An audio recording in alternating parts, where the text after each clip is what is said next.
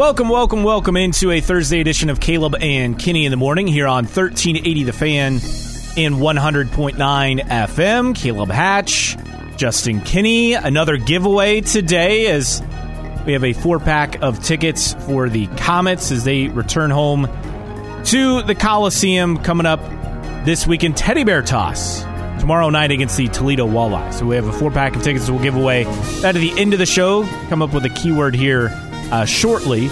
Also on the show today, Purdue recruiting. Matt Painter's done something he hasn't done in over 15 years. Does that perhaps actually ramp up the pressure on Painter moving forward? Plus, Jack Swarbrick speaks on the Notre Dame official podcast show. I don't know. I guess it's like a video thing that I believe is also a podcast. But interesting comments on Freeman and why he's absolutely wrong about the college football playoff. We'll get to that this hour. Also, the Cubs made one big move this offseason. Could they perhaps make another big move? That's also this hour. Hour number 2, Matt Painter. Imagine the pressure he's under now, obviously, to win in March. What it will mean moving forward. How much more pressure there will be with the recruiting class that he has, and why not everything is so rosy. Just look at the IU program. The Bears facing a must-win game tonight. Not because they need to win games. The Bears stink. But for other purposes. We'll get to that about 8:20. And the NCAA has updated their gambling policy. It helps some, but not all, implicated in a recent gambling scandal in the state of Iowa. Plus, don't worry, Justin, we found another Bears story. Not Chicago Bears, but, you know. All right, back on the Bear beat. Bears. And this happened in Florida. Let's just put it this way. If this happened to me, I'd be pretty upset. Okay. But again, Bears are going to get their food no matter what. We'll get to that before we wrap up. Morning. Good morning. How are you on a Thursday? Dragging. Yeah. Dragging. Trying to get some sleep somewhere. It was a struggle this week. But no, we're doing all right.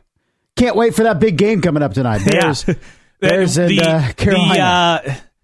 The just loaded Week 10 primetime schedule. This is just the appetizer. If you thought Bears and Panthers wasn't enough for you, don't worry. You have Colts and Patriots in Frankfurt Sunday morning. And that's going to be... you have Dallas and New York Giants in the late game Sunday afternoon. Barf. You have Jets and Raiders Sunday night. Snooze. Oh, and to cap it all off, Bills and Broncos on Monday Night Football. Man, nothing's going to get you out of bed quicker than Colts Patriots at 9:30 on a Sunday morning. Oof. Just a loaded slate in the NFL for Week 10, and it all starts tonight. And we'll get more on the Bears and why this game's actually important for them coming up in hour number 2. 46862 is how you reach us on the text line. Again, 46862. That is the text line number. Our keyword for Comets tickets today. Let's just go with Teddy Bear. I guess Teddy Bear. Teddy Bear. Because it's Teddy Bear Toss night coming up tomorrow night at the Coliseum as the K's take on the Toledo Walleye, their rival. Again, Teddy Bear Toss night. So something to look forward to. 8 o'clock puck drop. And that one, we have a 4-pack of tickets. Just text Teddy Bear to 46862 and you'll be in the running for that 4-pack of tickets for tomorrow night's game. Also, don't forget, you can stream us, 1380thefan.com. That is free via the 1380 The Fan app. Also free to download, or your smart speaker as well if you can't listen on your radio.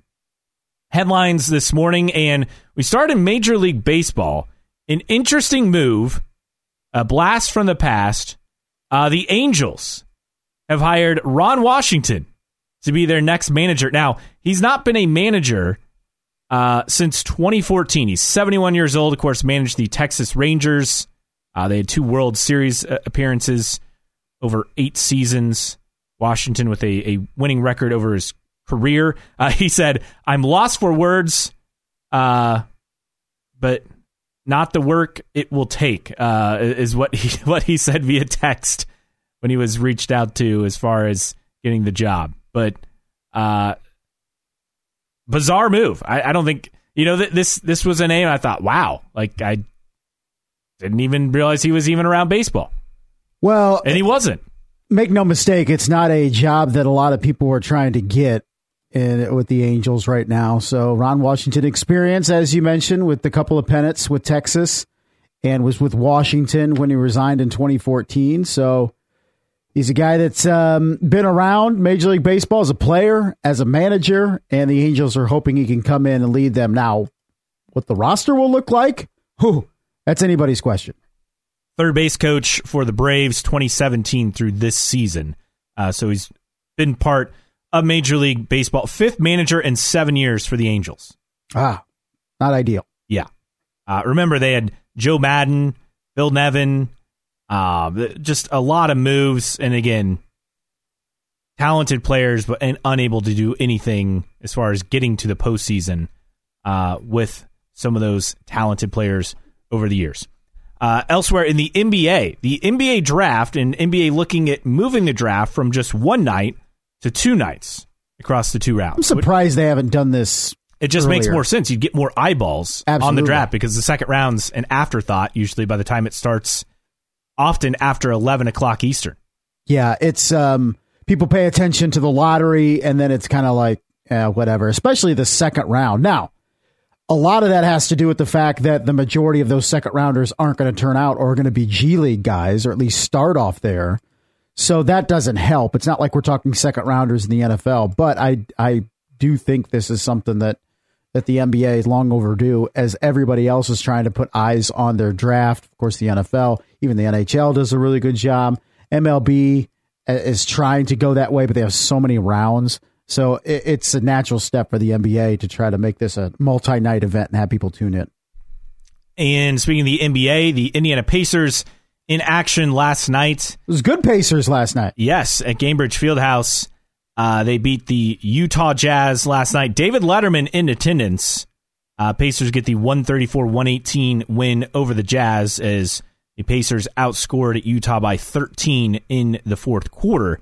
To come away with the win, and a lot of balance on the team last night. Miles Turner had 22, Benedict Mathurin also with 22, Aaron Nesmith off the bench leading all scorers in this one for the Pacers with 24 points. So a good performance by Indiana. Again, Jekyll and Hyde, but 5-3 on the season, and they played well at home so far.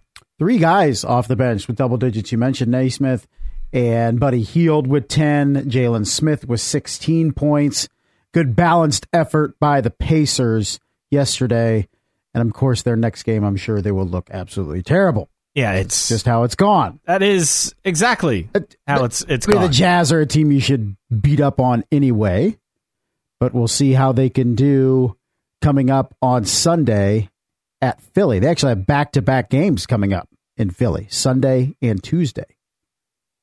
Meanwhile, Matt Ulrich, who was a reserve offensive lineman who played 2 seasons for the Colts, including the Super Bowl champion team in 2006, has died at 41, according to Colts owner Jim Irsay.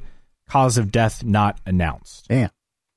And just 40 years old. Father of 4. That's really tough. Yeah, unfortunate news.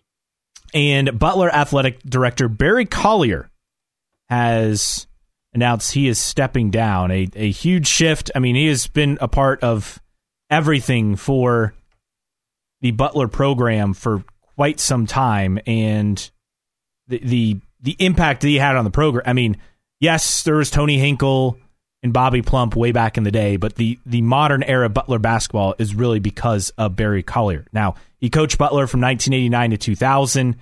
Then was at Nebraska, I think. Yeah, went to Nebraska for like a hot second. Then came back as the AD as the Dogs went from the Horizon League to the Atlantic 10 to the Big East. So done a lot for Butler Athletics, and now Butler needs that next person to kind of get them back on track in the Big East, at least in basketball. He really laid the groundwork for Brad Stevens to come in and take the program to the next level. They went to multiple NCAA tournaments under Collier, and particularly late in his final 4 seasons, 3 NCAA tournament appearances and an NIT. And he was really the foundation that Brad Stevens was able to build upon. But since the departure, he had a great run there with and he was making banger hire after banger hire from Thad Matta to Chris Holtman to Brad Stevens, and it was just rolling. And since then, it's been a struggle. But Todd Licklider as well. True. And for Collier, I think the biggest thing that he did, I mean, he hired Brad Stevens. That was his first coaching hire as athletic director. So he built the groundwork for the program as a coach, then came back as an AD and took it to the next level, without a doubt. So just a great run, and now they're trying to figure things out with Thad Matta again, 2.0, and Butler did get a win in their season opener, but obviously this will have a big impact on Butler moving forward. And maybe whoever the next athletic director is can find something that works on the Butler side of things in terms of basketball.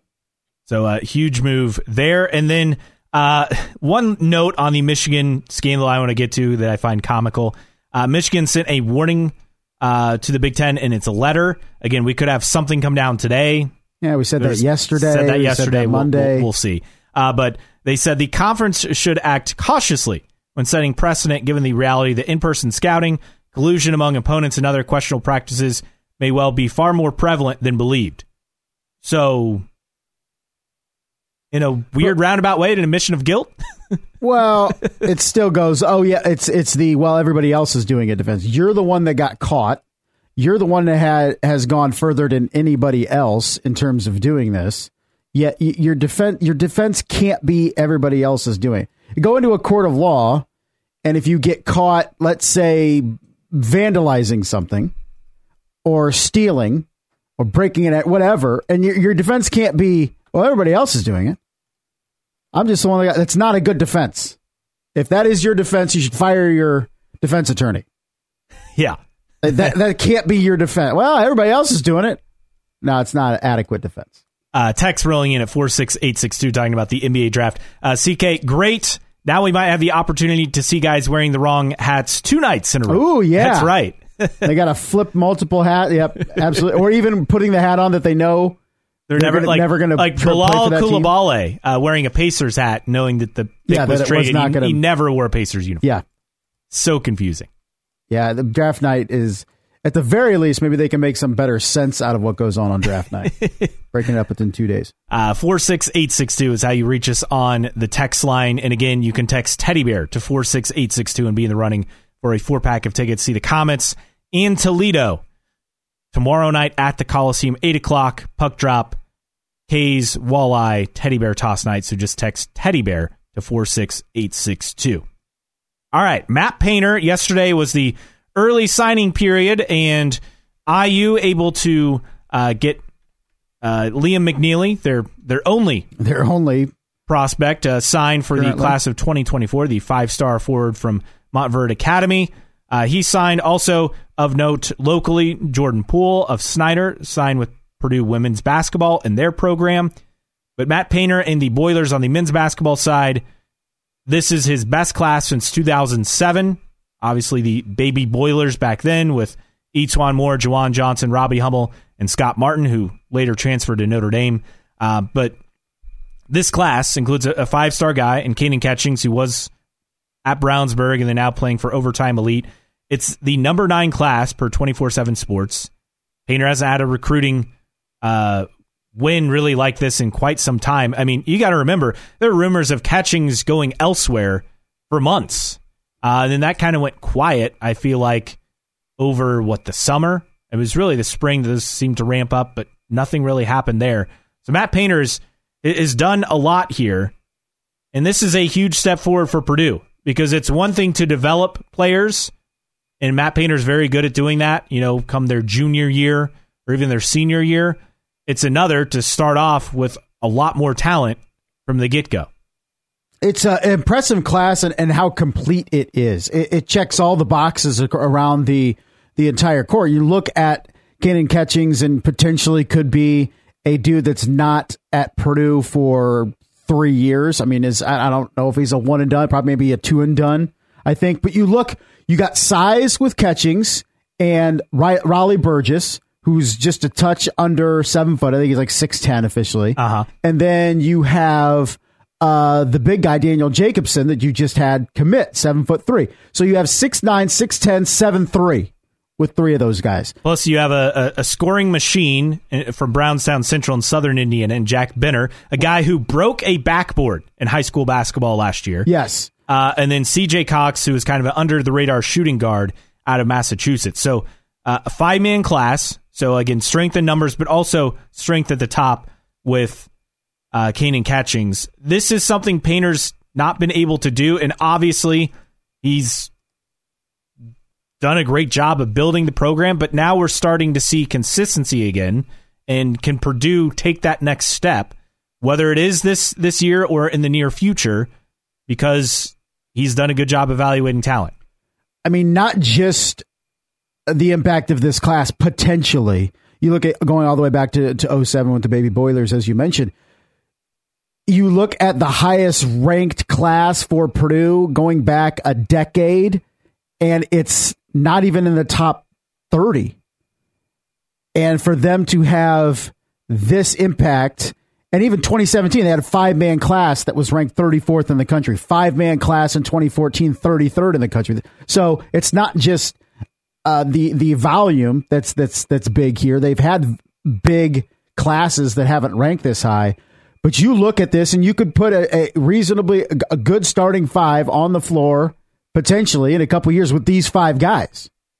And they check all the boxes. I mean, C.J. Cox is a really good shooting guard, underrated.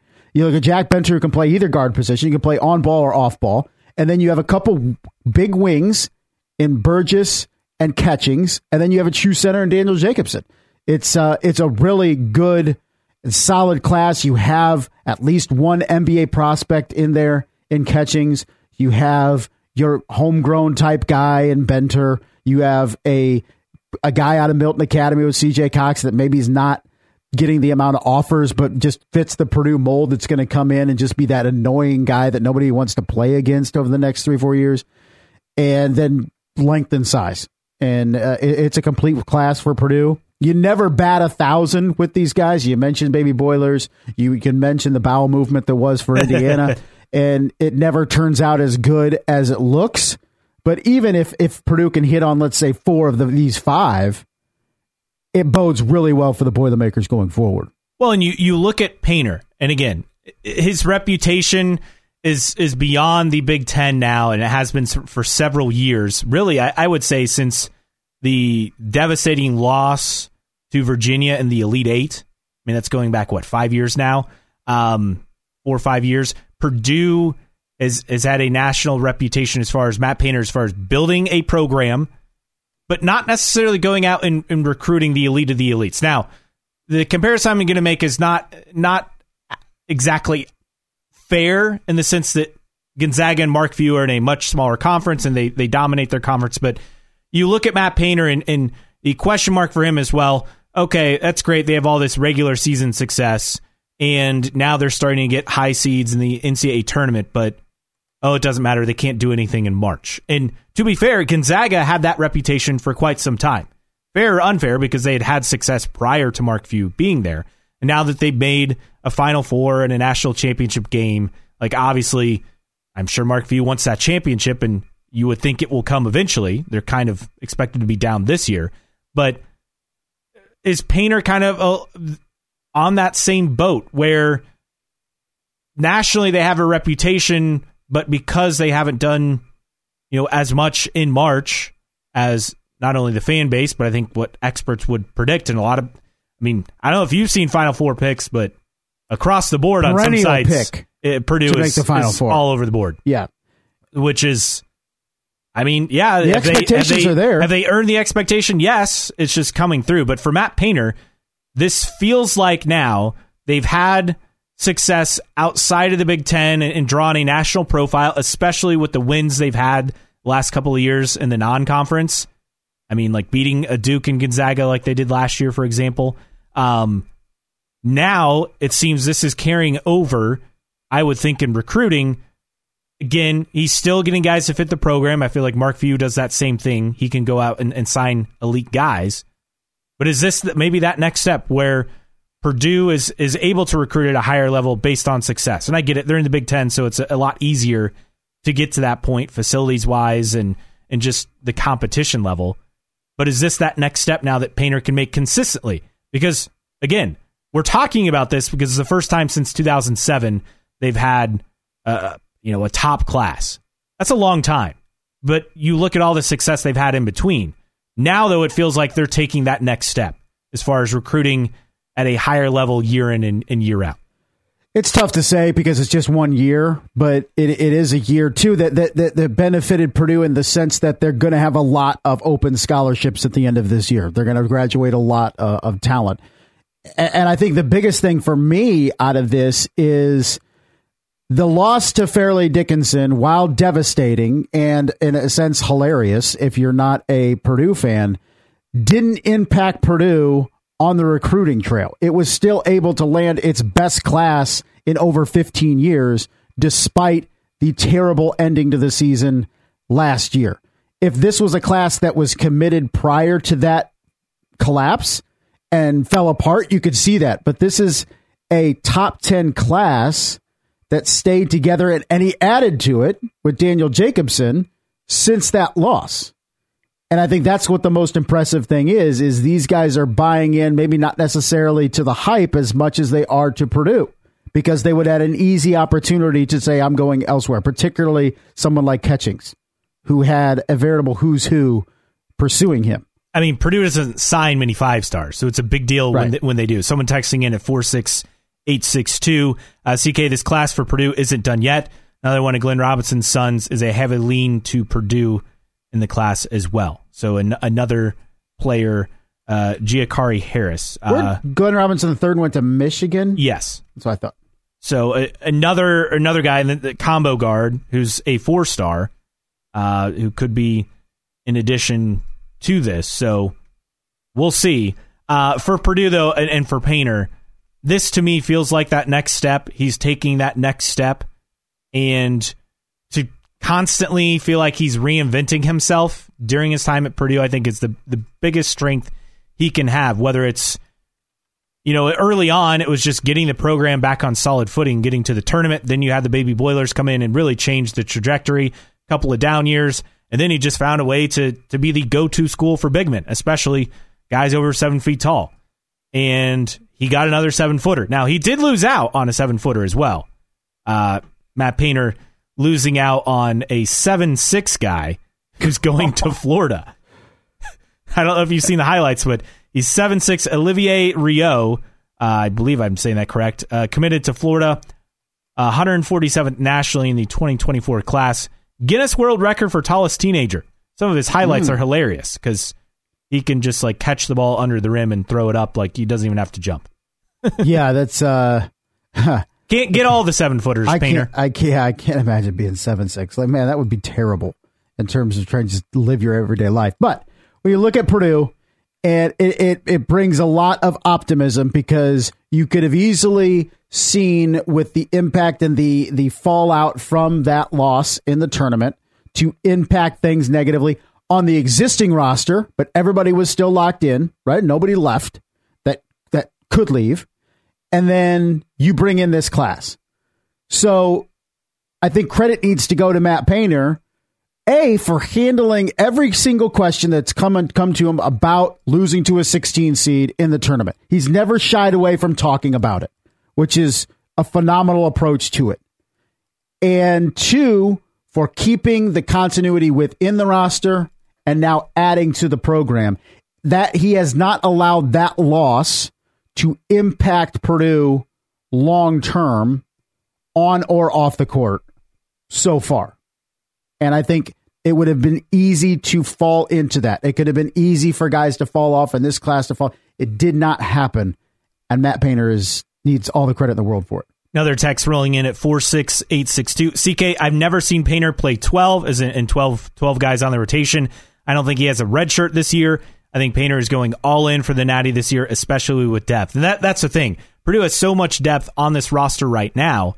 Then you add in these guys coming in who will, outside of Catchings, there's really no pressure on them to play and contribute immediately. I mean, yes, you're going to lose Zach Edey. That's a given.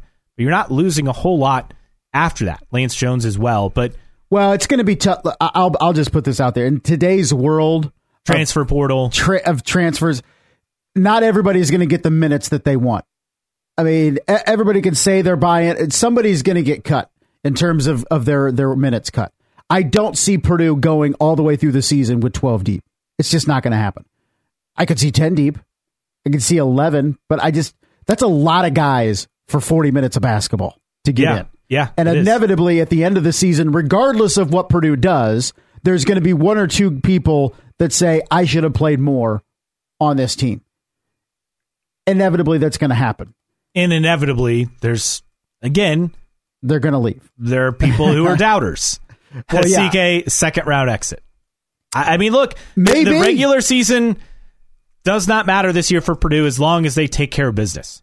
It's all about what happens in March. And we'll continue to say that ad nauseum in March. But you have to give credit to Purdue and Matt Painter because they have not allowed that terrible night in March to impact them over the preceding weeks and months as they've moved on as a program. We won't let them forget it.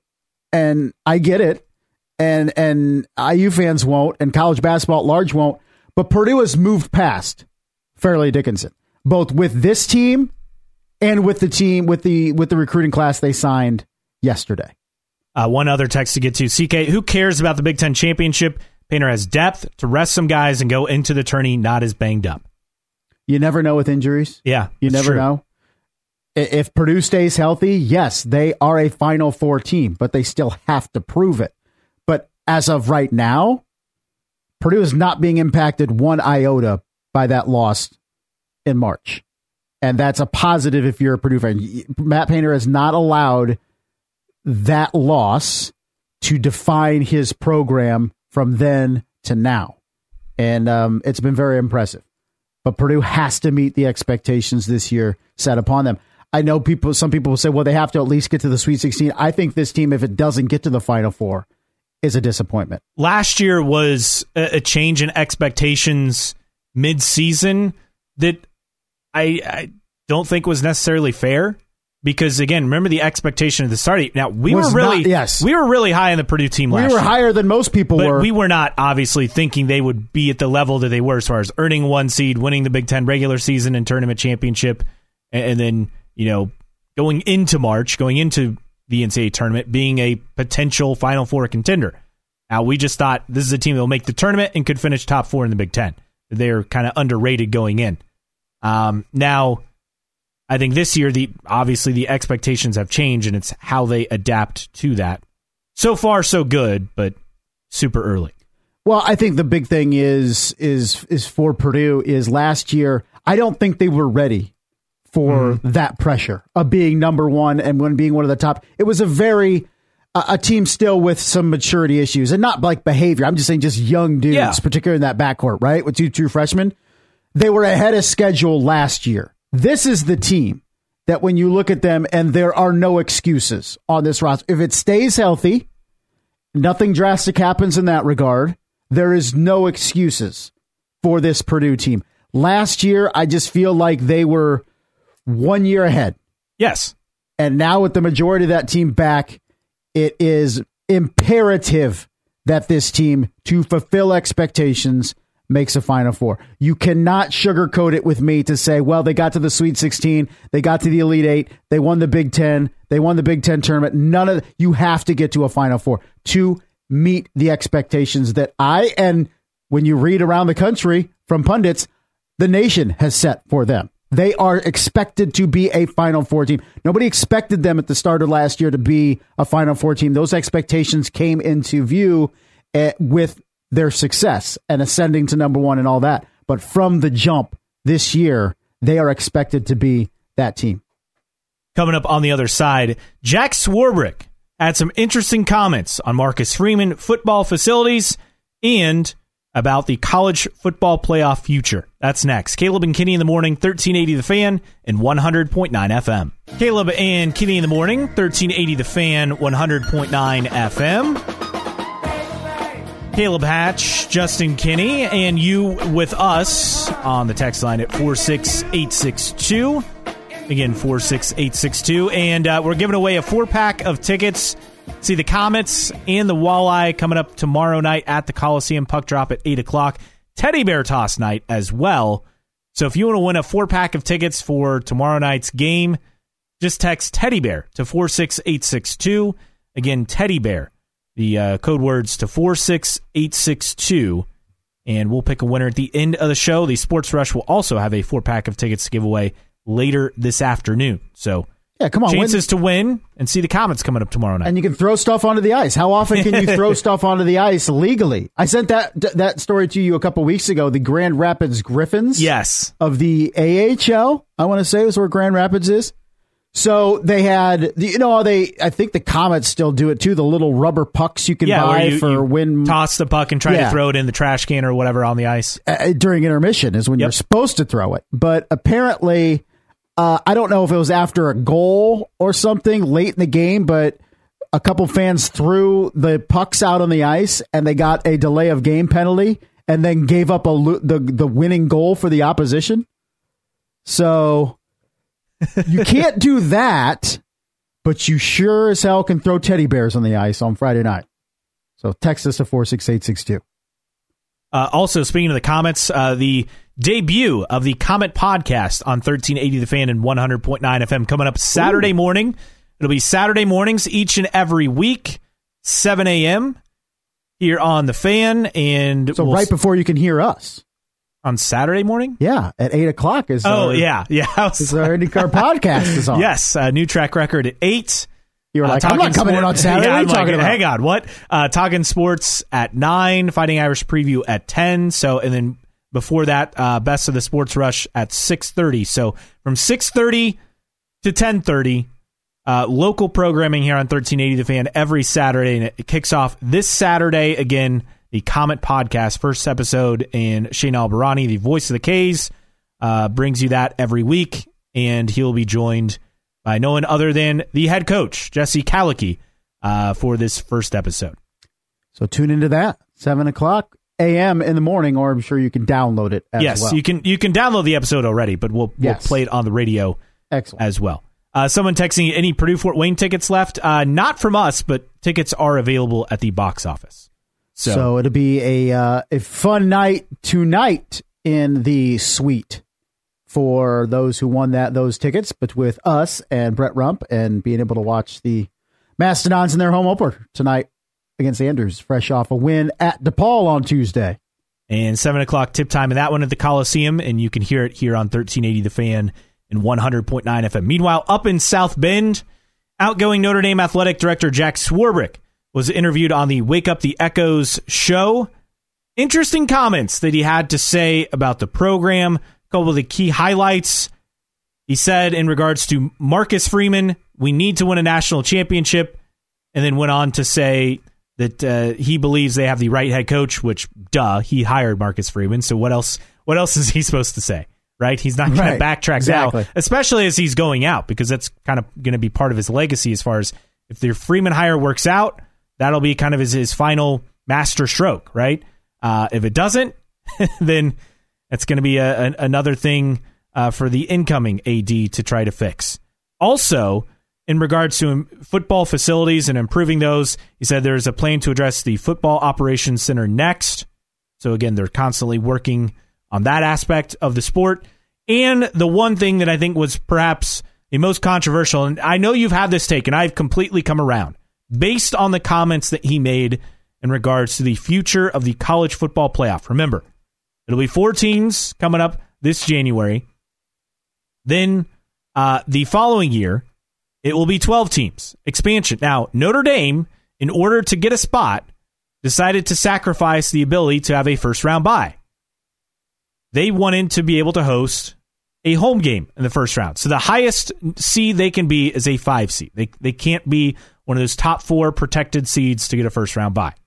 Jack Swarbrick said that in regards to this, and this is something they were for, they were willing to give that up. Yes. Now, his comments, though, were not a good selling job for what would come next if that were to happen and how this would play out for Notre Dame. So Swarbrick talking about the 12-team playoff, he said, look at these first-round matchups. These are going to be extraordinary. And then as far as the possibility of hosting a game, it will be an interesting time of year to host. Campus will be closing, and the weather will be challenging, but I think it'll be a great football environment. He's delusional. Quite the sell job. You got to remember, this is the same Notre Dame program, and he talks about this in the same interview earlier, where opposing ADs would come to him and say, hey, thanks for being a great host, when teams would come to Notre Dame and play. And he said, well, we got to find a way to make that better. And they obviously tried to do their part for the Ohio State game, for example, and try to limit tickets getting in the hands of opposing fans as best they could. I think they succeeded in that aspect for that game. It was a big shift from, the Georgia games in recent past, the Cincinnati game as well a couple of years ago, where it seemed like there was a sea of red all around the stadium. It wasn't as bad, the Ohio State game. So you have students going away with campus closing. You have bad weather. In fact, he even said... this is something about 12 inches of snow, didn't he? Yeah, he said, give me 12 inches of snow. That's perfect. On an outdoor college football playoff game. Why? Why do you think that's a benefit to your team? Because go through the roster. Find me how many people from Texas and Georgia and Florida and California. There's this... I don't understand this perceived advantage that Notre Dame or Michigan or Ohio State would have in the weather. I need some bona fide proof that Notre Dame is a better football team in 12 inches of snow than Georgia. Because the majority of your players come from warm locales. They don't want to play in a foot of snow just as much as Michigan, USC, Georgia, and Alabama don't want to play in a foot of snow. It's this weird old person thinking. It goes back to, and I always scoff at Bears football. My dad and I always talk about Bears football and how it's the NFC North when it's sub-zero temperatures. Nobody wants to play in that. I don't understand. There's no certified proof that the Chicago Bears are a better football team in quote unquote bear weather. And it goes to the same thing with Notre Dame. There is no tangible proof that Notre Dame is a better football team in cold-ass weather in South Bend in January, and how that's going to be some great advantage. Well, this would be mid-December, but yes. Here's the thing. Maybe there was an advantage 50 years ago. There's clearly not anymore. And you're recruiting nationally. Yeah. This is the same program that on Thanksgiving weekend is always on the road in California, whether they're playing Stanford or USC. Exactly. So you're telling me Thanksgiving weekend, then you fast forward, let's see, 1 week after that, you have the conference championship games, and the week after you have Army, Navy, then the following week. So mid-December, right around December 15th, 16th, 17th, 18th, somewhere around then, Notre Dame, if they make the college football playoff, would be hosting a home playoff game. A week, relatively, a week to 10 days before Christmas at Notre Dame Stadium. And again, students on break. Students aren't going to be there. And Notre Dame is a national university with, I'm sure, students from all 50 states and various countries. Like it's going to ruin the experience then, because you're not going to have a regular student section. Quite frankly, the annoying students, when they throw at the last home game, they throw marshmallows. They throw snowballs. If there's snow, we're going to deal with that. Not to sound like a curmudgeon or whatever, but don't get me started on that stupid tradition of throwing marshmallows. It's so stupid. I've watched it multiple times at Notre Dame in the press box, where all the kids are trying to do is throw them as far as they can onto the field. It's so stupid. Anyway, I don't get this archaic thinking about how it's some sort of advantage for Notre Dame to play. You know what's an advantage? Getting a first round bye and not having to play and having another week to rest and recoup from a rigorous regular season and prep for your future opponent. So they're going to be playing. So I looked up the exact dates here. So they're going to be playing a first round home game. There's a game on Friday, so a night game. Friday, December 20th, will be one game, and then on Saturday, December 21st, there will be three games. A noon, a 3:30, and an evening. Typical college football schedule. So they're going to play either a night game in December. Yeah, good luck with that. Because who determines how this works? Is it going to be the College Football Playoff Committee? and the TV networks, or is Notre Dame going to be like, no, we want the early game so it's not 8 degrees for the fans in the stadium? I would say the playoff should be you'll play when we tell you you're playing. That would be my thing. I would hope the playoff doesn't cater to Notre Dame on when they want to play and just be like, you're going to play when we tell you. Yeah, well, I mean, Notre Dame basically gave in to this aspect, and you could, of course, fix all this by just joining the Big Ten and getting it over with. Right. But they refused to do that for, in my opinion, really no reason anymore, because the TV money is just too great in the Big Ten and other conferences that unless Notre Dame can somehow pull off a $75 million a year TV deal from NBC, which I'd be shocked if they get, then it's not really worth it to keep doing what they're doing financially. Yeah, I don't know. I mean, Jack Swarbrick, make no mistake, has done a lot of tremendous done a things great job at Notre Dame. I mean, he turned around the football program. It was essentially, stuck in mediocrity for years. And yes, they'd have one good year followed by, 2 or 3 down ones and a coach getting fired, seemingly rinse repeat for the previous 3-4 head coaches, but post Lou Holtz. But he hired Brian Kelly. That was the right move at the time to build the program. And now Marcus Freeman, can he be that guy? Obviously, it's too early to tell. I think we'll have a clear picture at least after next season. But this seems like a big whiff when you look at it. And I've come around because I thought, hey, you host a home playoff game. What more could you want, right? Correct. Not for Notre Dame, a team that has perhaps one of the most welcoming fan environments for opposing fans in all of college football. It is not an intimidating environment at Notre Dame Stadium to play in. Texter called me a curmudgeon, probably for the marshmallow thing. I totally am. I own that 100%. I've covered Notre Dame multiple years when I was at the New Sentinel. I've been to plenty of home games. It is not an intimidating environment whatsoever. It can be loud sometimes when the people that just sit there with their hands on their laps actually get up. Yeah, staying up and yell. And do something, but it's mostly a, how do I say this nicely? A elitist crowd, particularly in the lower bowl, that they've always had the tickets and they're movers and shakers that just aren't real raucous fans, which you need to be a intimidating environment.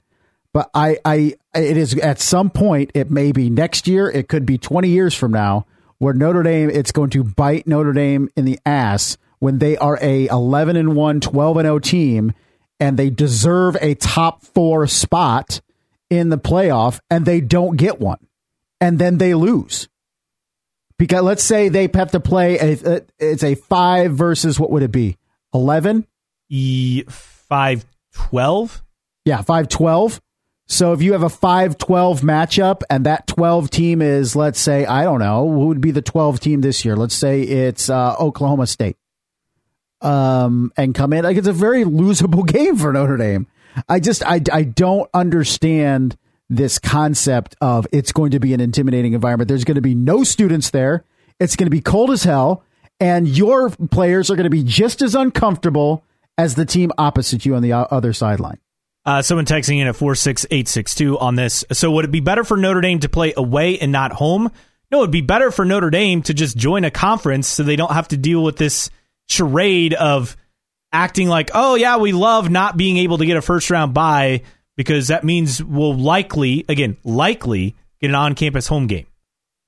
There's no guarantee of an on-campus home game. Correct. They just think, yes, would it be better for Notre Dame? Perhaps, yes, because... No, the better thing is to get the bye. If you can get the bye, you get the bye. So you just have to play one join less the Big game. Ten, get the bye, and move on. And here's what could hurt: even if you don't lose that game. Let's say Notre Dame is an undefeated team, has to be the 5 seed. They have to win 4 games to win the national championship. Yeah. And what if they have? Why make it harder for yourself? Why make it harder as opposed to 3? You have to win 4. You have to win 4 grinding against good opponents, top 12 teams in the country. So look at it that way. Is let's say Notre Dame gets through and they get to the semifinals and they get to the finals and it's like, man, Notre Dame's had a rigorous schedule. They've had to go through these 4 weeks or 4 games or 3 games to get here and blah, blah, blah. That's going to be a narrative when it could have been they had to win 2 games to get the national championship. It makes no sense whatsoever. And I have always been of the thought up until last summer when the Big Ten, or actually this summer when the Big Ten expanded in their TV deal, I've always been of the thought, Notre Dame should stay independent as long as they can, as long as it benefits them. It no longer benefits them anymore. In fact, it's more of a detriment for them competitively for football. It's a pride thing. Most of your natural rivals now in the Big Ten. Doing something because that's the way it's always been done is not a good excuse to keep doing something. Okay, because you talk to the majority of Notre Dame fans who believe in remaining independent. It's primarily because it's always been that way. And I would venture to guess that within the fan base, younger fans wouldn't really care. No, I don't think. Quite frankly, if you put the Notre Dame in the Big Ten tomorrow, you kind of get excited. You tell me Notre Dame can guarantee protected rivalry games with Michigan, Purdue, and USC every year? Sign me up. Or even throw in Michigan State too while we're at it.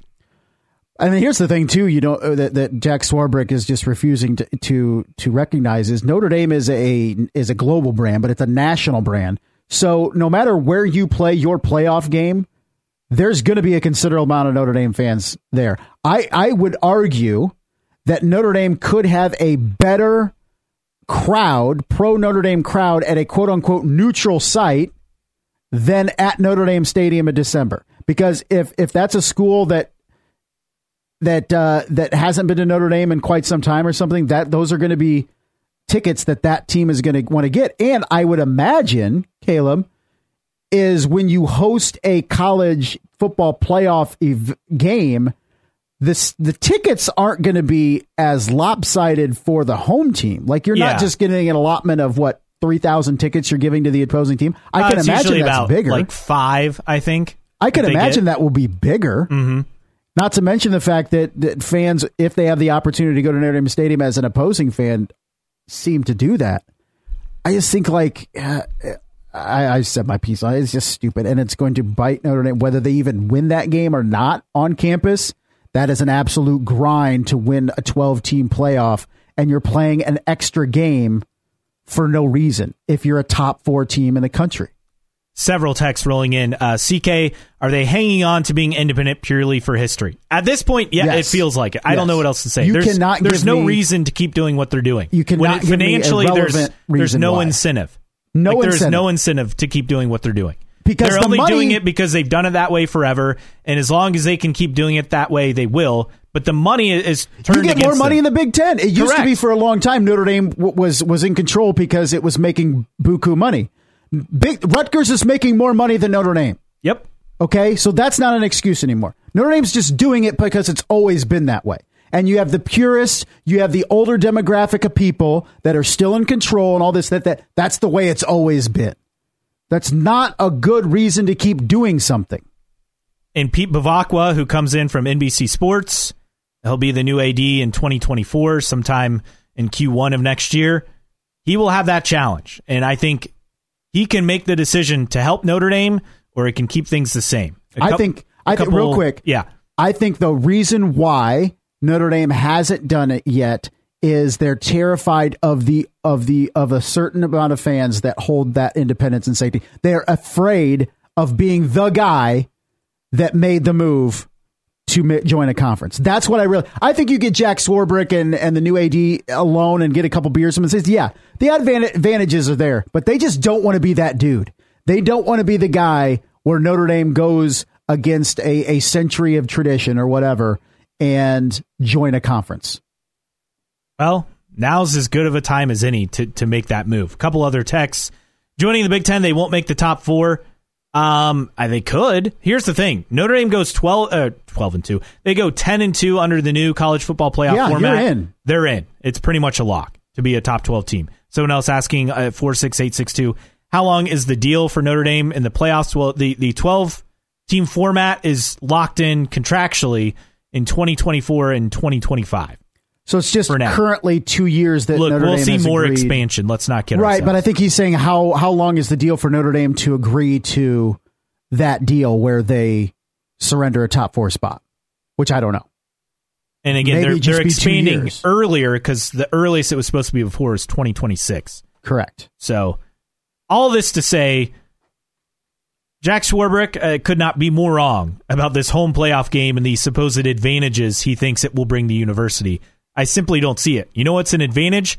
Getting over $80 million a year in a TV deal by joining the Big Ten. And playing less games to reach your goal. If your goal is to win a national title, you want to play the least amount of games to get into that position. Let alone the fact that 9 conference games plus 3 non-conference, you can still mix in, those MAC schools or whoever you want to play at home to start the year, then one marquee opponent, and then the Big Ten slate. Easy work. I don't get what they're doing here. They're delaying the inevitable, in my opinion. I really think it's tradition. I don't want to be the person that happens. It's going to happen eventually, but they just don't want to be that guy, because that would be their legacy. Whoever the AD is, when Notre Dame joins a conference, that will be their legacy. And let alone all the travel costs they'll save by joining the Big Ten. I mean, you're looking at, I'm not even talking about football. Football can afford it. I'm talking about every other sport that's got to go all over the place. But yeah, I think that's the biggest thing is the AD, the board of, all of them don't want to be in their jobs when Notre Dame makes that plunge, because that's what they will be remembered for. I will applaud them, but a certain amount of people won't. One other thing I want to get to before we wrap up this hour, the Cubs really could go after Shohei Ohtani. The Cubs are serious contenders for Ohtani. That a report coming out of the Major League Baseball general managers meetings happening this week in Scottsdale, Arizona. Dodgers reportedly the favorites. The Cubs have been the most aggressive team. You got to remember, this is Chicago, who just hired Craig Counsell away from Milwaukee in a blockbuster move that I think caught everyone off guard. A team that was 10 games below 500 in June, nearly made the wild card before they faded down the stretch.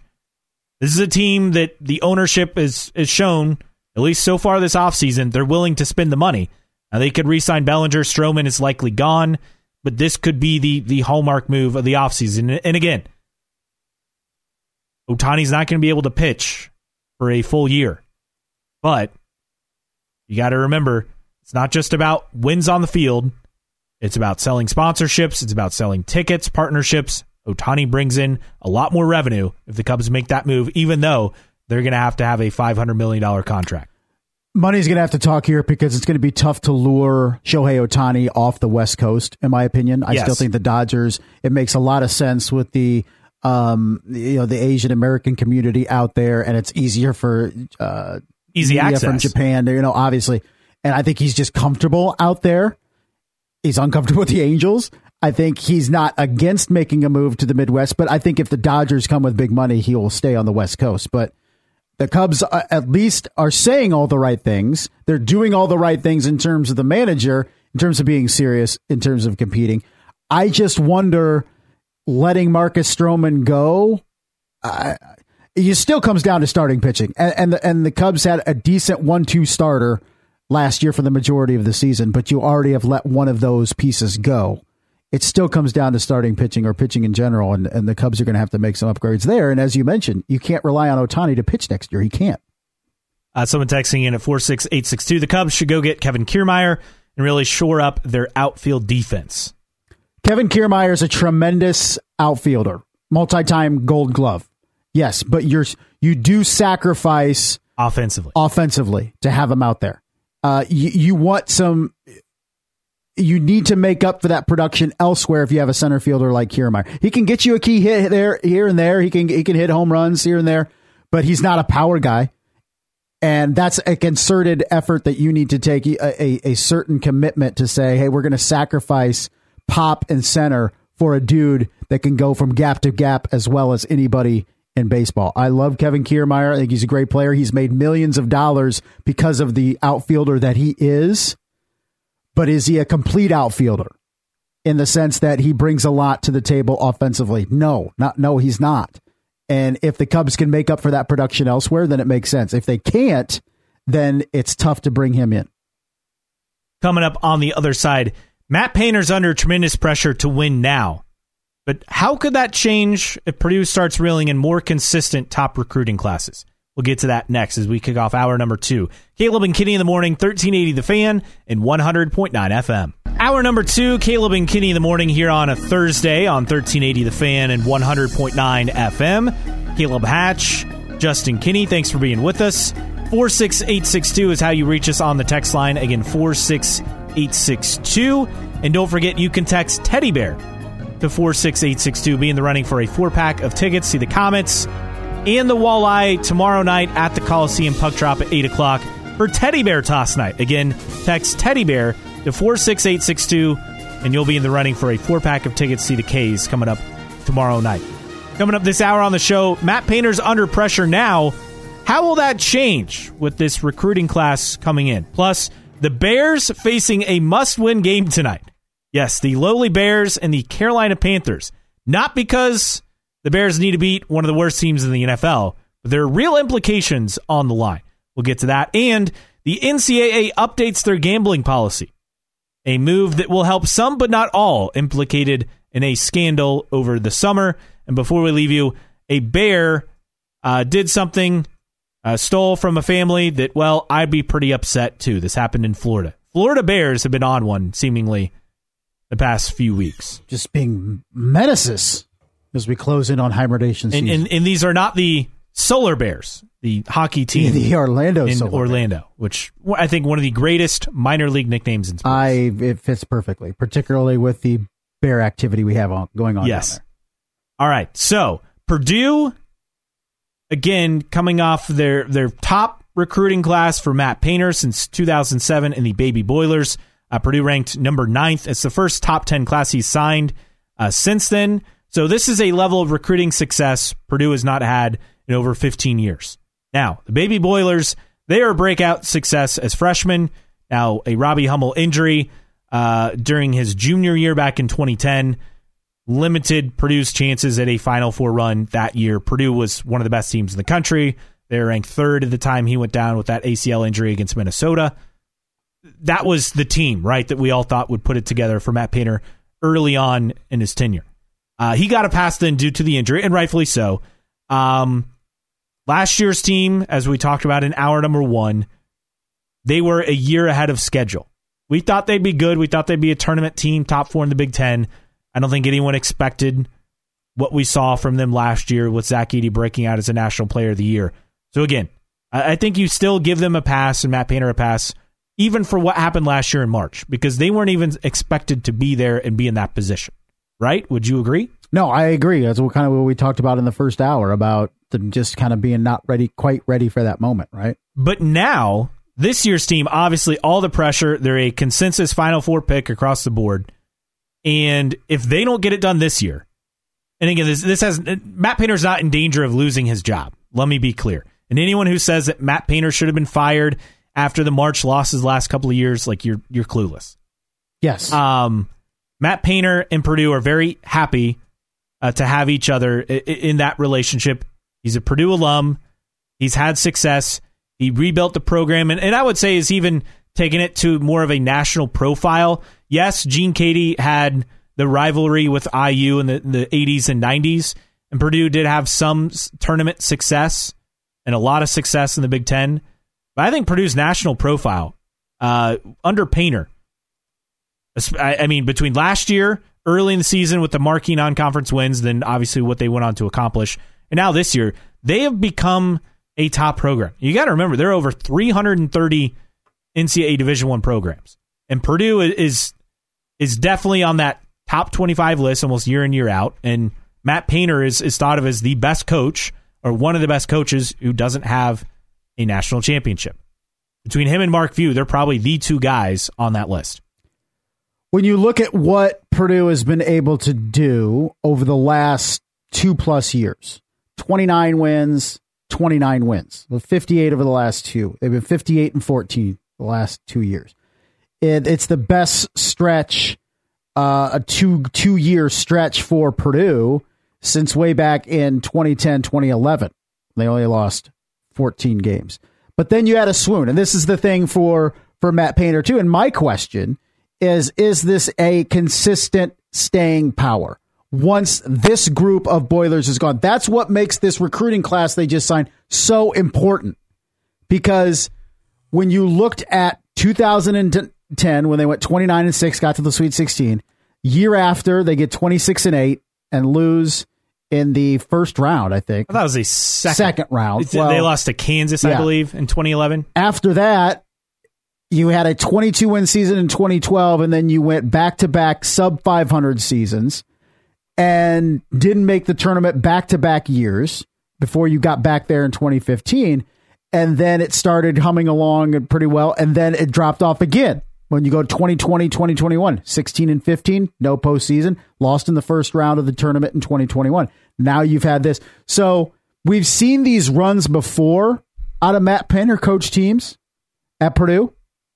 But can this be a consistent run now? And that is again, why this 5-man class is so crucial, is after this season, when you lose the National Player of the Year, very well could be the 2-time National Player of the Year, and most of the supporting cast around him. I know you have some guys coming back, but let's be real. What makes Purdue is Zach Edey. You have a lot of other guys around him, but when you have the National Player of the Year, that's your squad. And so he's had to build a recruiting class for post Edey and hoping to continue this success. I don't know if he can continue it at the level we're seeing, but he's definitely doing what he needs to do to try to make that happen. And with more success on the recruiting trail comes even higher expectations the following seasons. This is something Purdue has expectations this year because of what happened last year, but it's not an every year thing. You go out and start signing more 5-star recruits like Purdue did in Kanan Catchings and the recruiting class they did. Now, this is not a Duke level recruiting class. Let's not kid ourselves. It's more of a depth in numbers. You have a lot of 4-star guys, and of course, Kanan Catchings, the 5-star guy, who stayed when a lot of people thought he might decommit and go elsewhere. But for Matt Painter, this is his time between this season and the next couple of years to not only prove that he can get it done in March, but also prove that he can take elite players and mold them and develop them in his system, because that's only going to make your recruiting stronger and your program stronger. Look, it's not always a hit in these recruiting classes, right? I mean, we joke about this all the time, but the bowel movement, as we call it, for IU back in 2011, it was bad. Like, I don't know what else to say. It was one of the most hyped recruiting classes they had ever had, and it did not work out. You look at who Indiana signed that year. That was Tom Crean's really kind of his breakout after landing Cody Zeller, I believe, the year prior. This was their chance, and it simply did not work. Yogi Ferrell obviously worked out to go on being all-time great, but everybody else is a complete bust. And I think this is where all of that comes into play. I mean, you look at the movement. So Yogi Ferrell's the only player people are going to remember. But Peter Jerkin, a 7-footer, 3-star guy. Hanner Mosquera-Perea, a 4-star. He played at La Lumiere. Bust. Barely got the court. Jeremy Hollowell was a 4-star. I think he went on to transfer. Obviously, Yogi Ferrell had success. And then Ron Patterson never even enrolled at IU. He ended up going to Syracuse for a bit, a kid from Broad Ripple. So that class, again, all the hype going in, and Yogi Ferrell is the only lasting impression on there. None of those guys were key contributors at any point for the program outside of him. So it's not always a win-win when you get these guys. It's how you develop them. And if anyone can develop players, it's Matt Painter. But how can he develop elite players? And that's a question I think we're going to see answered here in the coming years. And here's, I think, an important point, too, when you look at the comparisons to Virginia. Everybody's looking at Virginia, lost to a 16 seed, then won the national championship after that. These are the expectations on the Purdue Boilermakers because of that event and Virginia winning the national title. Since Virginia won the national championship, how many NCAA tournament games have they won? Zero. Twice they haven't made the tournament, and then twice first round. I'm not saying Purdue fans should be wary of, if you win a national championship, you're not going to go to the you're going to have a stretch of being down, because Purdue fans would give anything to win a national title. I'm not saying that. What I am saying is you have to look at Virginia as a whole. And if you feel like you can be the Virginia this year, you need to guard against Virginia the last 4 years. That after their super team that won a national title, it has fallen off.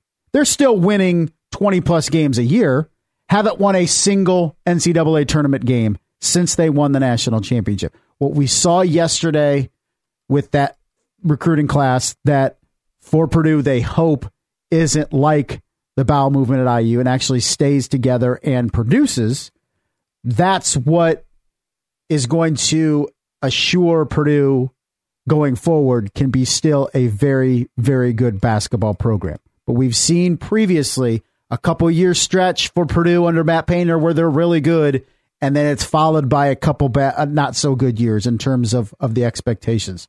That's what Matt Painter is trying to guard against.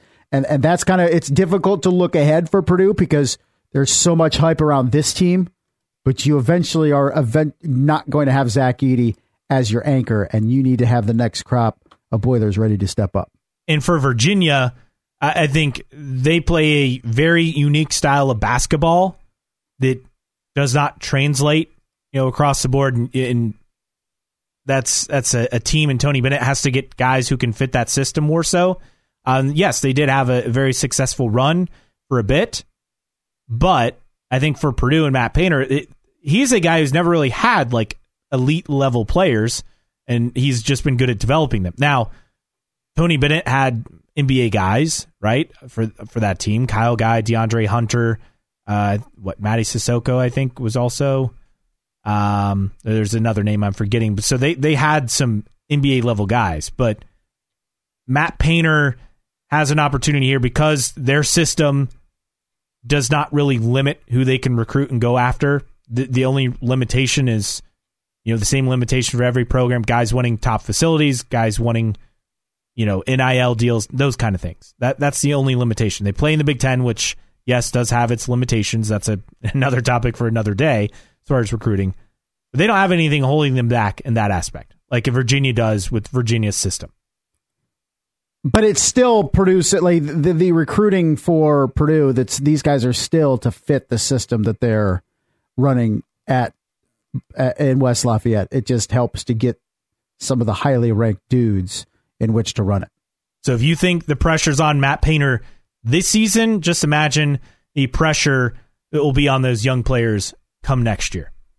Because they will be expected, some of them, to step right in and contribute. And Purdue fans are hoping, at the very least, it's a team that's coming off a Final Four appearance. Coming up on the other side, there's pressure on the Bears tonight. It's perhaps a must-win game for Chicago. And not because you got to beat the lowly Carolina Panthers. We'll explain next. Caleb and Kenny in the morning, 1380 The Fan and 100.9 FM. Caleb and Kenny in the morning here on a Thursday, 1380 The Fan, 100.9 FM. Caleb Hatch, Justin Kinney, a little bit of Michael Jackson as well. 46862 is how you reach us on the text line. And don't forget, you can text Teddy Bear to 46862 and be in the running for a 4-pack of tickets. See the Comets and the Walleye tomorrow night at the Coliseum. Puck drop 8 o'clock, Teddy Bear toss night. So just text Teddy Bear to 46862. And you could see the K's in action coming up tomorrow night. Also, don't forget, we talked Purdue last segment. Purdue basketball will be on WOWO 92.3 FM on Friday night. Pregame at 6, tip at 7, as the Boilers take on Morehead State at Mackey Arena. I think it'll be a riveting game. Do they win? I'm curious how many points they're favored by in this one. Like, are we talking 40, 30? Nah, I'd say, what do you say, mid-30s probably? 34, I mean, they won 35. The opener by, what was it? 38? 40 something? I mean, we expect them to win these games and win these games fairly easily. Yes. Right now, the line is 27.5. That's it? No, I'm just guessing. Oh, I thought, let me see. Let me open it up here. Right now, it is, where is this damn thing? Oh, 29.5 right now. Okay, that was close. Yeah. So 30. Yeah. They should win by 30 or more. I would say so. Oh, wait. We got to talk about this big game coming up tonight. The Bears, they don't need to win by 30 or more, but they certainly need to win. Thursday Night Football, primetime matchup, Bears, Panthers. Who could ask for more on the NFL schedule? The Giants, and I'm not talking the New York Giants, so they are a part of this elite Week 10 NFL slate of primetime matchups as the Giants and the Cowboys play in the late afternoon game on Fox on Sunday. But Bears, Panthers, if the Bears beat Carolina, they'll actually boost their odds for the number 1 overall pick. Because, again, the Bears own Carolina's pick after trading away the top pick for the 2023 draft that Carolina used to select Bryce Young. Now, for the Bears tonight, Justin Fields doubtful. Tyson Bagent likely to start his 4th straight game. He is 1-2 so far in his starts this year. It'll also be the debut of Montez Sweat. Bears trying to get a pass rush, a league low 10 sacks on the season. It's very much. I don't think Matt Eberflus has a job after the end of this season, but I can tell you that if he loses to Carolina tonight, that timeline is going to speed up exponentially. You look at how the draft lays out right now as we speak this morning. Arizona holds the number 1 pick, but Kyler Murray is coming back. Is it going to be good Kyler Murray or not so Kyler Murray? Who knows? But that could result in a couple wins for Arizona, which would take them out of the number 1 spot. Carolina has that 2 pick, which is now the Chicago Bears' pick because of the trade for the number 1 pick last year. And Bears also have the number 3 pick right now. So it would help them to beat Carolina. Quite frankly, it would help them to lose too in their own win-loss. But like if you lose to Carolina at home, like isn't that like a new low? It should be. Chicago Bears. I mean, come on. I mean, we all saw how bad Carolina truly was last week when they played the Colts. I mean, that's a bad football team. And I'm not going to blame Bryce Young entirely because he doesn't really have anyone to throw to. But man, that is a bad football team. So when you look at the Chicago Bears being able to secure their future in the NFL draft with 2 first-round picks, it would behoove the Bears to, 1, beat Carolina and then lose a lot of games in a row after this, and to ensure and try to get that number 1 and number 2 pick. But Arizona could throw a wrench in that if they continue to lose. But with Kyler Murray coming back, you should think they'd be better enough to get out of the number 1. I'm not sure, but it's a race to the top, to the bottom. I don't know what to call. Yeah, depending on which way you look at it. I mean, for the Bears, this is their time. Now, obviously, they have a lot of needs beyond just a quarterback. I mean, that's the focal thing because, well, if you don't have a quarterback in the NFL, you can't win, period. Not consistently enough. And Justin Fields, we don't know, and with a thumb injury, it's taking some time to heal up. Your whole thing is Justin Fields should be the quarterback again next year. You're laughing. And just run it back. Well, that's more me not having faith in A, the quarterbacks that are in the draft, and B, the inability for the Bears to even take the right one. That's kind of where my thinking is. I have no confidence in these quarterbacks, Drake May and Caleb Williams, and I definitely don't have confidence in the Bears taking the right one of the 2. Oh, I don't either. I don't think there's any doubt on that. But Chicago, this is a game that if you can get the win here, I mean, what they'd be 4-7? No, 3-7. Yeah, they'll be 3-7. They're 2-7. As bad as they have been, this still feels like a team that could somehow win, 6 games. Yeah, I just it's tough with that passer. Adding Montez Sweat helps because that has been their biggest issue defensively is no pass rush. I don't care how good of a secondary you have at any level of football. And I think the Chicago Bears have a decent secondary. Jalen Johnson, I think, is one of the more underrated cover corners in the entire league. Eddie Jackson's pretty solid. Tyreek Stevenson's come along. I think it's a decent secondary, but they cannot get pressure. And no matter how mediocre a quarterback is on the other side, if you give him time, he'll be able to find open receivers. And the Bears have not been able to get consistent stops in the passing game because of it. Offensively, once again, they can run the football. They just can't score a lot of points. They score more points than, say, the Raiders, but it's a team that just, you see signs that they're going in the right direction, but A, they don't have a set quarterback, which is, we've talked ad nauseum about the problem, and B, zero pass rush, like none. Like, so Sweat helps, and maybe he can give Yannick Ngakoue some help on the other side. But if you can't get pressure, you can't do a lot in this league defensively. So that's been the biggest issue for the Bears this year. They can get win number 3 tonight. If they can do that, they can send the Panthers to 1-8, and at least temporarily will be in the number 1 spot in the NFL draft. And for Chicago, Justin Fields, again, doubtful, not expected to play tonight, though, as he continues rehabbing a dislocated thumb. Again, though, having 10 days between games after tonight, and then their matchup against Detroit. Ooh. You would think Fields could be in line for a return in Week 11. You would hope so, because I think with every successive week, we're seeing more and more the limitations of Tyson Bagent. And at what point, say if he's not ready, like at what point do the Bears shut him down? I don't know. Do you think that happens? No, because I think you're still trying to get answers on who Justin Fields can be. But his issue, dislocated thumb, doesn't sound like a big deal, but when it's your throwing hand and that's how you grip the football, and if you don't have any strength in that thumb, then you're not going to be able to throw a ball. So that's kind of the issue with Justin Fields right now in terms of that injury. But, man, cure for insomnia tonight. If you cannot sleep, have trouble, had a poor night of sleep last night, turn that game on tonight. Put you right to bed. Bears, Panthers, again, kicking off a marquee slate in prime time tonight, and a marquee slate for primetime games coming up in Week 10. Doesn't get much better, and by better I mean worse than this. Do you think Kirk Herbstreit calls in sick? Like, is it Thursday through Sunday? It's a grind for. Kirk people Herbstreit, have been critical of Al Michaels not being excited enough this year. How is he supposed to be excited for some of these matchups? That's the thing. For a junk matchup like this, not get it. You got to bring the energy and excitement, but also when it's just bad teams and it's bad play, I think it's fair to acknowledge it. Especially when Al Michaels was part of when Monday Night Football was the game of the week, when before Sunday Night Football it was Monday Night Football, and he was there with Dan Deerdorf and Frank Gifford, and like those are the heyday. They had big games every week, and now he's doing Thursday Night Football. He went from Sunday night premiere. Correct. He went Monday night to Sunday, now to Thursday. He's regressing. It's bad football, even when you have good teams, because it's a 4-day turnaround from Sunday.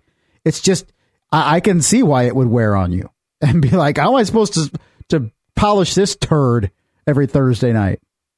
And you get a big turd tonight, that's for sure. Yeah, without a doubt. Coming up on the other side, the NCAA has updated their gambling policy. What it means for athletes moving forward. Is this the right call, or are more changes needed? That is next. Caleb and Kenny in the morning, 1380 The Fan and 100.9 FM. Caleb and Kenny in the morning here on 1380 The Fan, 100.9 FM. Throwing it back to what, 2002 with some Nelly? Yeah, I think 02, 02, 03? I don't know. It was that. Oh, yeah, 02. 02. Yeah, something like that. Song was a banger back in the day. It was. It was an album full of bangers. Yeah. Country Grammar and yes. Had the album.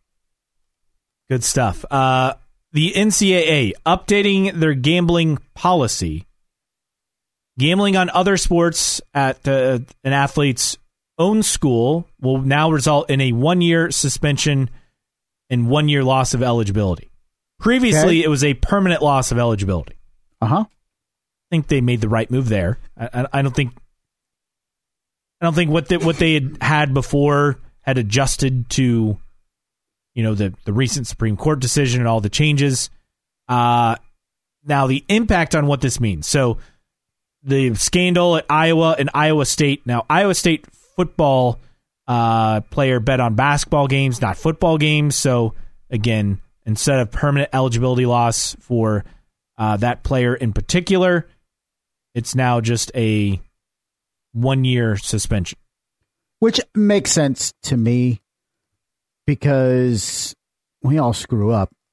And especially for a naive college kid fresh out of high school that thinks this is allowed or can get away with it. So I'm fine. Repeat offenders? Yeah, it's something else. But for a single offense to be completely banned is a little harsh. I think the year suspension will be good enough to really limit the amount of athletes that are willing to do it. Well, and I think a lot of it is they have these rules in place, and then the proliferation of access and sports betting apps, on phones, it changed the game for that. And for college athletes, it gave them an opportunity to do something they probably never would have been exposed to previously. And for Iowa State tight end Deshaun Hanukkah, again, that's the player who was only cited for betting on Iowa State basketball games and not football games. It gives him that second chance. I think this is entirely fair. Now, where they're obviously not budging, if you bet on your own sport, I understand. Your own games. Or your own games, sure. I understand. Although, even if you're betting for your team, at least you're not betting against. But I know that for players with Iowa, Noah Shannon, who's been suspended for the year, and he was a senior, he's now out of eligibility. That's life. Again, you made a mistake. You're losing your final year of eligibility. I don't have anything wrong with that problem. I know Kirk Ferentz was kind of vocal yesterday about, and again, bringing up why that Iowa's being picked on in Iowa State, but you got caught just like Michigan. Why are we the ones getting in trouble? Well, you're the ones that got caught. And I'm sure there are instances of this around the country. It's just this was the first really visible investigation, and it caught up with Iowa and Iowa State. And again, they got a tip. So I'm sure there are other tips out there. I'm sure they're investigating other schools, other programs. They're just the first one.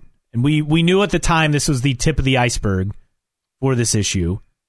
It just so happened to be Iowa and Iowa State that had to deal with it first in this scenario. Now, at the very least, you hope that this improves communication and information being given to these college athletes from the universities themselves.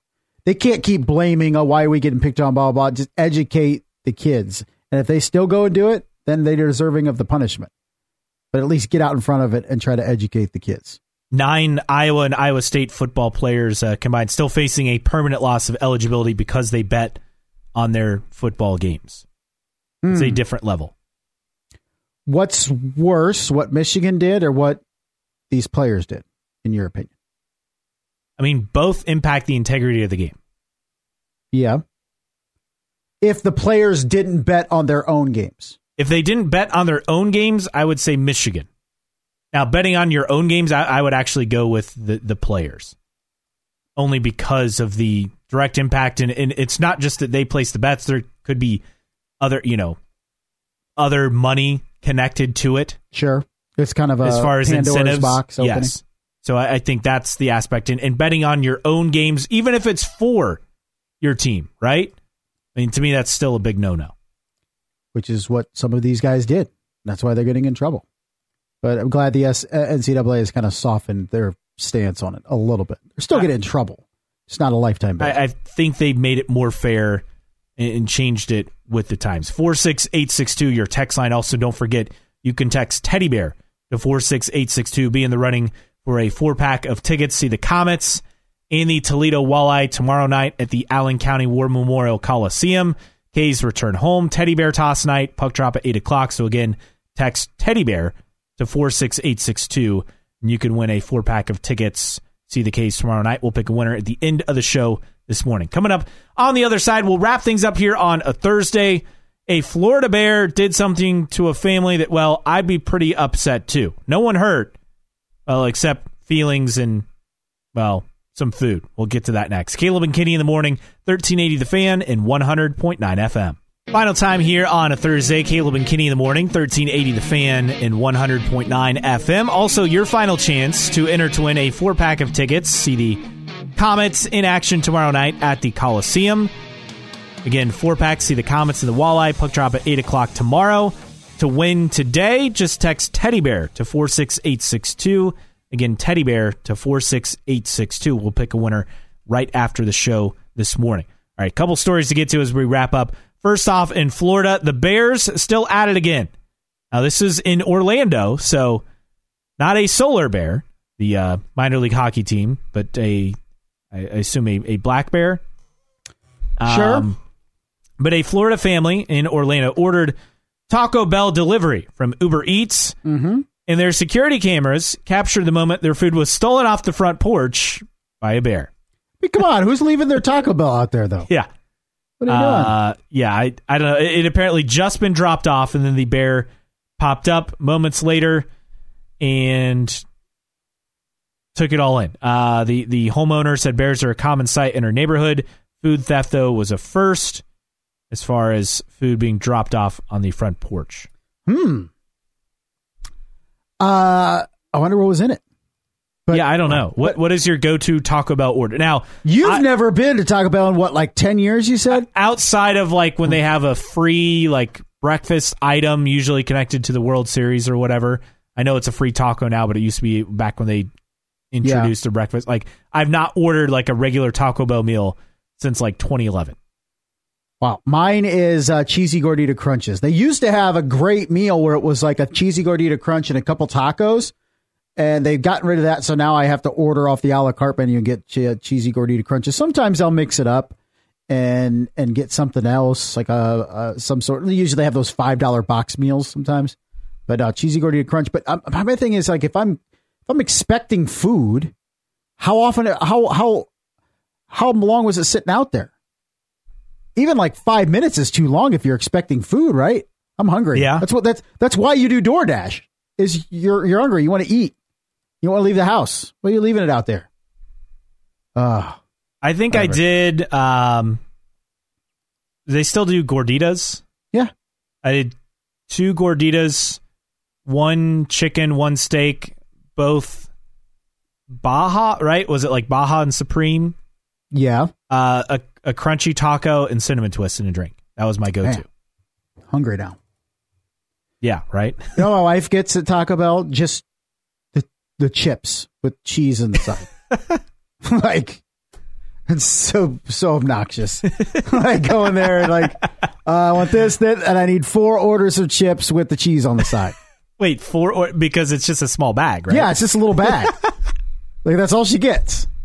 And I was like, whatever. If you know my wife, like, she has the palate of a 7-year-old. Like, so chicken fingers, mozzarella sticks, chips and cheese from Taco Bell. My wife has a friend who literally, she will only eat like fruit or like grilled cheese. So like you go out to restaurants and she'll eat like bread. So she'll like get like the bread and just ask for like a grilled cheese, or I don't even know if she'll eat peanut butter and jelly. I think she'll eat that.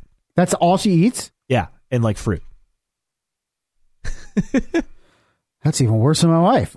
Text coming in, the quesarito was the best, but they took it off the menu. That was like a burrito, but they had like queso cheese in it and all that stuff, and rice and meat and all that stuff. That was good.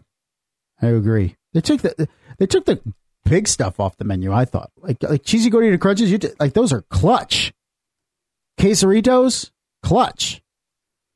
Now they want you to get all these different. I just want the OGs. Are you a soft taco guy or crunchy taco? I'm a crunchy taco guy. It depends on the mood. Like 9 times out of 10, I'm crunchy, but sometimes you're just craving those soft tacos. Like when we have tacos at home, 90% of the tacos I eat are hard tacos, but my son likes the soft taco. So occasionally I'll reach over and grab a tortilla because I'm in the mood. You got to be in a certain mood for it, but I'm usually a crunchy taco person. What level of sauce? So we have mild, hot, fire. Mm-hmm. Is that what it is? I will go so. Hot. Okay. I'm a wimp and do mild, and I like hot sauce, but I just prefer the flavor of mild. I can't do fire. It's not worth it. Like, yeah, it's I like spicy stuff too, but not at that level. I wonder what sauce the bear had from the front porch. What order he ate? That's why I'm wondering. Like, these are the details I want with these stories. Like, what was in the order? That was not released in the article, which to me I find the most fascinating aspect, because a bear eating Taco Bell, what could go wrong? Yeah, that's going to be interesting. Just follow the wrappers and the smell from the bear. Well, that wraps it up for us today. For Justin Kinney, I am Caleb Hatch. Dan Patrick Show coming up next. The Herd with Colin Cowherd at noon. Indiana Sports Beat with Jim Coyle from 3 to 4. And the Sports Rush with Brett Rump from 4 to 6. Another chance to win a 4-pack of tickets see the Comets and Walleye tomorrow night. That wraps it up for us today. Have a great Thursday.